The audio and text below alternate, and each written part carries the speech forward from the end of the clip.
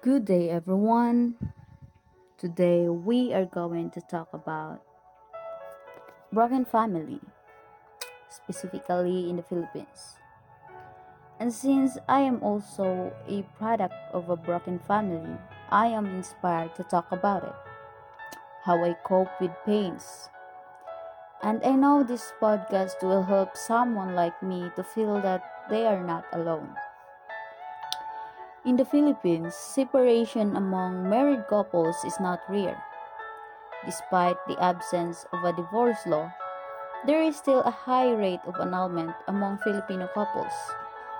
Based on the study, the common reasons why Filipino couples separate include financial problems, lack of communication, infidelity, which means being unfaithful to a spouse or other sexual partner, and also domestic violence.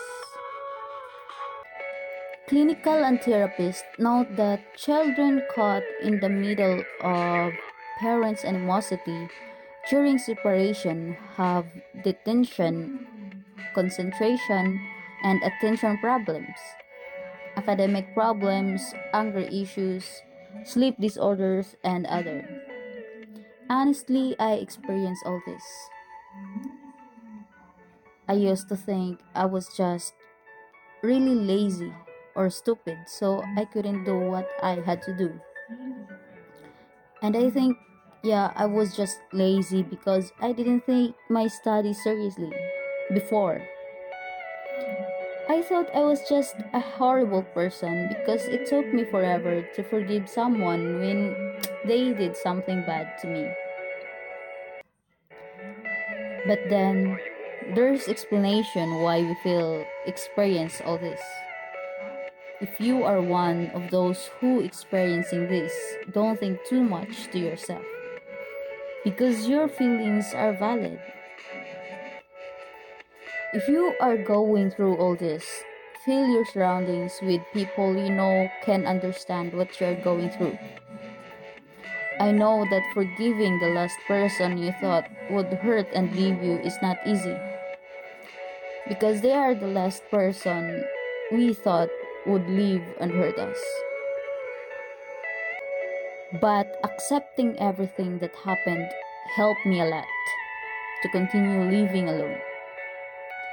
Accept everything and think positively.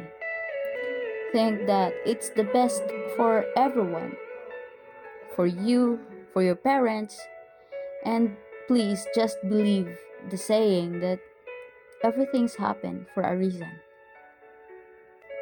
In the Philippines, we all know that family is important and one of the pillars of our society. However, at present, a lot of Filipino families have encountered problems that may cause separation of the parents. It is one of the major problems of the Philippine society that needs so much attention from the government. It affects the social, economic, and political aspects of the country, not only our society, but most important is it affect the child growth. A broken family is not a good example to the Filipino.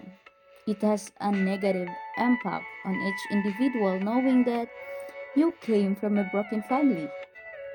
Before, I was afraid that other people would know we were a broken family because I didn't want them to think I was weak and vulnerable. And I didn't want them to know my weakness because I knew they could use it against me in the future. So, as much as possible, I show other people that I am brave, that I'm unbreakable. In the Philippines, traditionally, it is the family that keeps us strong and gives us the courage to do what is right.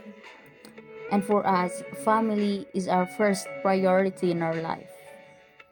However, even if we don't want to have a broken family, we can't stop our parents to separate.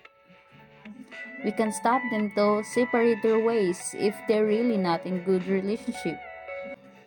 But the saddest part here is that children are the most affected when their concept of family is falling apart. With strong support systems such as friends, teachers, relatives, and the community itself, they are able to cope up the pains that caused with a broken family. That's it, everyone. Thank you for listening my podcast, and I hope I give inspiration and I hope someone to feel better today. Thank you for this and thank you for listening. Bye.